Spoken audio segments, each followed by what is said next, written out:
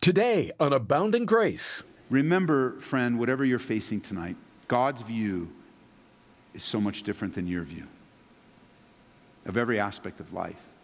And we would do well to ask God for his perspective on life, on my situation. We would do well to trust him because the coming of the Lord is right up ahead. And the only thing that's going to really matter is, have you surrendered your life to Jesus Christ? This is amazing grace. This is unfailing love. That you would take my place. That you would bear my cross. You laid down your life. That I would be set free. Oh, Jesus, I sing for all that you've done for me. Hello again. Glad you could make it as we present Abounding Grace with Pastor Ed Taylor. We're in the middle of a study in Daniel. Head over to chapter 7 and join us for what promises to be a very intriguing time in the Word. In the dream we're about to examine, Daniel sees wild beasts, which are descriptive of the governments of mankind. God is showing his prophet what will take place in the future, including the end times, when there will be a one-world government and leader. Could the stage be set for all this to go down very soon? Let's talk about it. I don't know if you've noted this. Maybe you've experienced it personally. I have. You might be able to make this observation of the world in which we live. Because remember, everything we're talking about, technology, the one world ruler, the one world government, and the one world religion, they're all tied together. These are spiritual things. Literal things in the world, but with spiritual meaning. And you go, Ed, what do you mean? Well, you know how the Bible says we wrestle not against flesh and blood, but against principalities and powers? Like what the Bible's trying to teach us is there's a reality here. You might be at odds with someone in the room right now. You might be upset with them, but you know the battle is actually not with them. There's a demonic force behind the people. And we make a great error when we make it about the people. It's not about the people. We don't wrestle with the people, even though they're often the tool that stirs up stuff. We wrestle against flesh and blood. So there's the physical reality, we don't deny that, but there's the spiritual significance. And so when you think of a one-world government, you think of a one-world ruler, you think of a one-world banking system, you got to remember this. You got to remember one-world religion as well. Remember this. It is a spiritual commitment against the one true God. It's a spiritual commitment. Like some Christians will call the radio show and they're afraid that they'll take the mark of the beast by accident. Nobody will take the mark of beast by accident. It will be a conscious choice to rebel against God. Now there's a lot of things going on that seems to influence and to change. But here's the point I want to make. And maybe you've experienced this. Maybe you've missed it. But we live in a culture right now that everything is upside down. We live in a culture where, and it's not, don't get stuck just in your own country. This is a worldwide phenomenon, a worldwide rebellion against the one true God, a worldwide wholesale embracing of anything and everything but the one true God. And we live in a culture where good is called evil and evil is called good. And when that's repeated over and over again, when it's taught within the world's culture's education system, when that's all you hear on the television and where you see in the movies and what you listen to if you choose certain types of music where the world's culture is just constantly changing your mind, it makes a person very willing to do whatever it takes for comfort and ease because they've been conditioned to think that evil is good and good is evil. And so everything's moving in this direction. And it just keeps like giving me this sense of burden and urgency to beg with you, parents and grandparents, to disciple your children. As a church family, we are unable to do what your job is, what your God-given role is.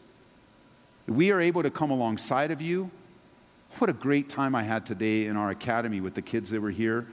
As I had the privilege of doing chapel with them. It's something I don't get to do very often because of my schedule, but they've rearranged things that allow me to do chapel and just to talk about the things of the Lord. I opened up into the book of Acts, and we talked about Peter and John going up to the temple and the healing of the lame man, and we started picking that apart, and we did a little play with the kids, and we showed them visually what it was like, and then I talked to them. I think they were 3rd, 4th, and 5th graders, I think is what they were. And I looked at all those kiddos in the eye, every one of them, all throughout each of the rows there, and I began to talk to them about sin, and about their sin, and about their need to believe in the Lord Jesus Christ, their need to understand the danger of sin. Oh, I didn't list a bunch of things to watch out for. I gave them that exhortation of the reality of in their life right now is the time to follow Jesus. And as I shared with them the gospel after Acts chapter 3, I gave an invitation to those kids in our school. And out of those kids, there was one in particular that started dialoguing with me. And I'm very hopeful with that young child, very hopeful that the gospel took root. But I had everyone bow, for the sake of not being embarrassed, being the kids that they are, had everyone bow their heads, close their eyes, and I just asked them if they wanted to follow Jesus to pray after me. And most of the kids prayed. And you go, Ed, how many times are you going to let them pray? Every time they want to. The Bible says, Jesus said, let those kids come to me. I didn't stop them and give them a Bible study and correct all their theology at 3rd grade. Say, look, we only get saved once. You don't need to be back. Hey, every time you want to cry out to Jesus, I'll train you to cry out to Jesus. You do that. You ask for God to appropriate his blood in your life. You ask God to forgive you of your sins. Those are the exact words. I said, ask God, forgive me of my sin. And the kids are saying it out loud. Listen, parents, I'm privileged. I count it a joy to be a part of your life, to be a part of your kids' life, but you have more influence on your kids than I do. I'm sure it didn't take, before I even walked out the door, they forgot who I was. And thinking, what's for lunch? You spend so much more time with them. You have so much more influence in their lives. They listen to you. I know it may not feel like that. They listen to you. They listen to everything. They see everything, and they process it in their little minds and come to a conclusion of whether they want to follow God or not. I know as we look at the end times, we recognize this is a spiritual situation in a culture that calls evil good and good evil. Many think he's not real, the Antichrist. But on the other hand, I want to warn the body of Christ today. While some people make fun of the Antichrist, other people make it their entire goal in life to figure out who he is. And they're just looking for the Antichrist under every bush and every news article. And over the years, it's interesting, this Antichrist, he's described, as a smooth operator, bringing peace to a world that's in turmoil. And people will embrace him, accept him, elevate him. And over the years, this isn't just a modern thing, over the years, there's been all these guesses as people focus on the Antichrist. In ancient times, people thought it was Nero, Caligula. In our day and age, people said that Hitler was the Antichrist, Gorbachev, Kissinger, Putin, Obama, Trump, and even Hillary Clinton. Hillary Clinton can't be the Antichrist. He's a man. But some people like, hey, they'll write a whole blog, and then people will forward it around, and just read your Bible. And let me say this, personally, I don't care who the Antichrist is. I could care less. I'm not looking for the Antichrist. The Bible never teaches me to look for the Antichrist. I'm not studying people, not checking out wounds. I'm not looking at everyone that walks through the doors here for that sinister gleam in your eye. Are you the Antichrist? Are you that? Is he the Antichrist? The Bible teaches me to look for Jesus Christ, the blessed hope. He tells me to look for his soon return. When I look for the Antichrist and I'm all involved in that, then I find myself stuck in the moment. But when I look to Jesus Christ, the Bible says that I become a more purified man. Holiness and urgency. And this Antichrist, well, let's go back to our text in chapter 7 in our few minutes we have together. And look what happens to him. Look at verse 8. There's this, as he was looking at the horn, suddenly another small horn appeared. 3 of the first horns were tore out to make room for him. This little horn had eyes like human eyes and a mouth boasting arrogantly. Verse 11, I continued to watch because I could hear the little horn's boastful speech. I kept watching until the fourth beast was killed and its body destroyed by fire. Look at verse 20. I asked about the 10 horns on the fourth beast's head and the little horn that came up afterward and destroyed 3 of the other horns. This horn seemed greater than the others, and it had human eyes and a mouth that was boasting arrogantly. Look at verse 21. As I watched, this horn was waging war against God's holy people and was defeating them. Look at verse 25. It says, he will defy the Most High and oppress the holy people of the Most High. He will try to change their sacred festivals and laws, and they'll be placed under his control for a time, times, and a half a time. Come back to verse 23.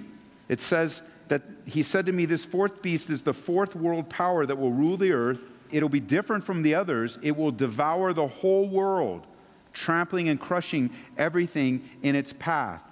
Verse 11, if you come back to verse 11, it says, I continue to watch because I hear the little horn's boastful speech. I kept watching until the fourth beast was killed, its body destroyed with fire. And then finally in verse 26, we read, then the court will pass judgment and all his power will be taken away and completely destroyed. So we've got this little horn speaking pompous, arrogant, boastful words. His appearance is greater than the others. He made war against the saints, God's holy people. He devours the whole earth, trampling and crushing. The beast is destroyed, then taken away and consumed and completely destroyed. And again, if you're taking notes, Revelation chapter 12 tells us that Satan's real battle is with the nation of Israel. His real battle is to destroy the lineage of Messiah. And Jesus tells us in Matthew chapter 24 that the last 7 years of human history, the earth will be in upheaval. Would you turn over to Matthew 24 with me, please? Matthew 24. And pick up with me there in verse 21 as Jesus describes what it's like in the final days. On a broader scale, notice how Jesus describes the latter times in Matthew 24:21. For there will be greater anguish than at any time since the world began. It will never be so great again. In fact, unless that time of calamity is shortened, not a single person will survive. But it will be shortened for the sake of God's chosen people. It's going to be a very challenging time. Would you turn over to 2 Timothy now with me? 2 Timothy. In 2 Timothy, we learn a little bit of what it's going to be like in chapter 3. And once again, we reviewed this today in our pastoral meeting, just being reminded of those of us serving in the last days serve in a much more difficult season of ministry. Notice how Paul tells Timothy to be ready for the last times. He says this, 2 Timothy chapter 3, verse 1. You should know this, Timothy, that in the last days there will be very difficult times. You might have remembered it as perilous times, times that are just filled with peril and difficulty. For people will love only themselves and their money. They will be boastful and proud, scoffing at God, disobedient to their parents and ungrateful. They will consider nothing sacred. They'll be unloving, unforgiving. They'll slander others and have no self-control. They'll be cruel and hate what is good. They will betray their friends and be reckless. They'll be puffed up with pride and love pleasure rather than God. They will act religious, but will reject the power that can make them godly. They will have a form of godliness, but deny the power thereof. They will act religious. They will want people to think that they're okay. They want to pretend that they're all right with God. They're going to act that way, but all the while rejecting the power that can bring godliness. And what does he say at the end? Stay away from people like that. Stay away from people like that. And the end time's going to be a very difficult time. In the 7-year period known as the Great Tribulation period, with the church already raptured in heaven and being present with her bridegroom, God's attention then in those 7 years is turned toward the nation of Israel to fulfill all the promises that he made to his beloved, the apple of his eye. For more biblical teaching on that, you'll find that in Romans chapter 9, Romans chapter 10, and Romans chapter 11. And then once again, we've gone through these passages verse by verse, looking at God's eternal plan for the nation of Israel. The Antichrist will come on the scene small, bringing unity, bringing people together, where some of you shake your head and you say, I just don't see how it can happen. We look in our own nation that's greatly divided today. We see in a nation an inability to agree. We see a culture that just loves to argue and loves to fight and seems to be becoming more divided on every level that there can possibly be a division, which makes the demonic presence in the Antichrist all the more powerful. And he'll come on small, but he'll grow. And in the middle and he'll make a peace treaty with the nation of Israel. And beyond all of our ability to comprehend it, I believe that part of the peace treaty that will be made with Israel will usher in the rebuilding of the temple. And do you know some theories of the rebuilding of the temple is that the current Dome of the Rock, that gold dome, according to the specs on the Temple Mount, could be rebuilt. The temple could be rebuilt right next to it, and it would sit in the court of the Gentiles. Now, that would take some diplomacy because, again, if you're going to Israel with us in a couple weeks, you will see what a volatile place, just the way it is right now, what a volatile place the Temple Mount is. But see, all of this is happening and will be fulfilled, and God will make it come to pass. And it's in the middle of the 7 years, 3.5 years into it, that he will set up an image in the temple and demand to be worshiped. And he will turn his back on this treaty and show his true colors. And he'll turn on the world. And with that in mind, pick up in verse 25 here in Daniel 7 now. He will defy the Most High and oppress the holy people of the Most High. He will try to change their sacred festivals and laws. They'll be placed under his control for a time, times, and half a time. But then the court will pass judgment, and all his power will be taken away and completely destroyed. And the sovereignty and power and greatness of all the kingdoms under heaven will be given to the holy people and to the Most High, and his kingdom will last forever, and all the rulers will serve and obey him. And that was the end of the vision. I, Daniel, was terrified by my thoughts, and my face was pale with fear, but I kept these things to myself. I love that. The Antichrist will not rule forever. He will be taken down. The world ruler, the little horn, will fall at the hands of the Most High, the Ancient of Days, the second coming of Jesus Christ. You can write it down, Revelation chapter 19, verse 11. And notice in chapter 7, back in Daniel, where it says the sovereignty, power, greatness of the kingdoms under heaven will be given to the holy people of the Most High. His kingdom will last forever. If you like to write in your Bibles, you can circle his, and you can write next to that Jesus Christ. That's who he's speaking of. When will the man in the governments of man learn that? So many rulers today see that great image. They look at a political career and they see power and control. They see the ultimate. This is the ultimate, to be ruler over people. They see the opportunity to rule rather than their obligation to God. Politics has overtaken prayer, and policies overrule reliance. And think of in the invention of the United Nations and the thought that they have that they will truly usher in world peace. Do you know hanging in the United Nations in one of their hallways is actually a very familiar Bible passage? In Isaiah chapter 2, verse 4, they have this quoted. They shall beat their swords into plowshares, their spears into pruning hooks. Nation shall not lift up sword against nation, neither shall they learn war anymore. And so what do the leaders of the United Nations say? They say, that's our goal. We agree with God. That's our goal. Our goal is, that's why we're here. We're here to uphold the biblical promise and the elimination of war and to usher in peace and to eliminate hostility. But the problem is that they forgot a very important part of that verse. And they didn't quote it. Because Isaiah chapter 2, verse 4 actually starts with this. He shall judge between the nations and rebuke many people. Then they shall beat their swords into plowshares. You see, Isaiah prophesies a time where there'll be peace and unity, but he also specifies how it will happen. And you can rest assured, the United Nations ain't going to bring it in.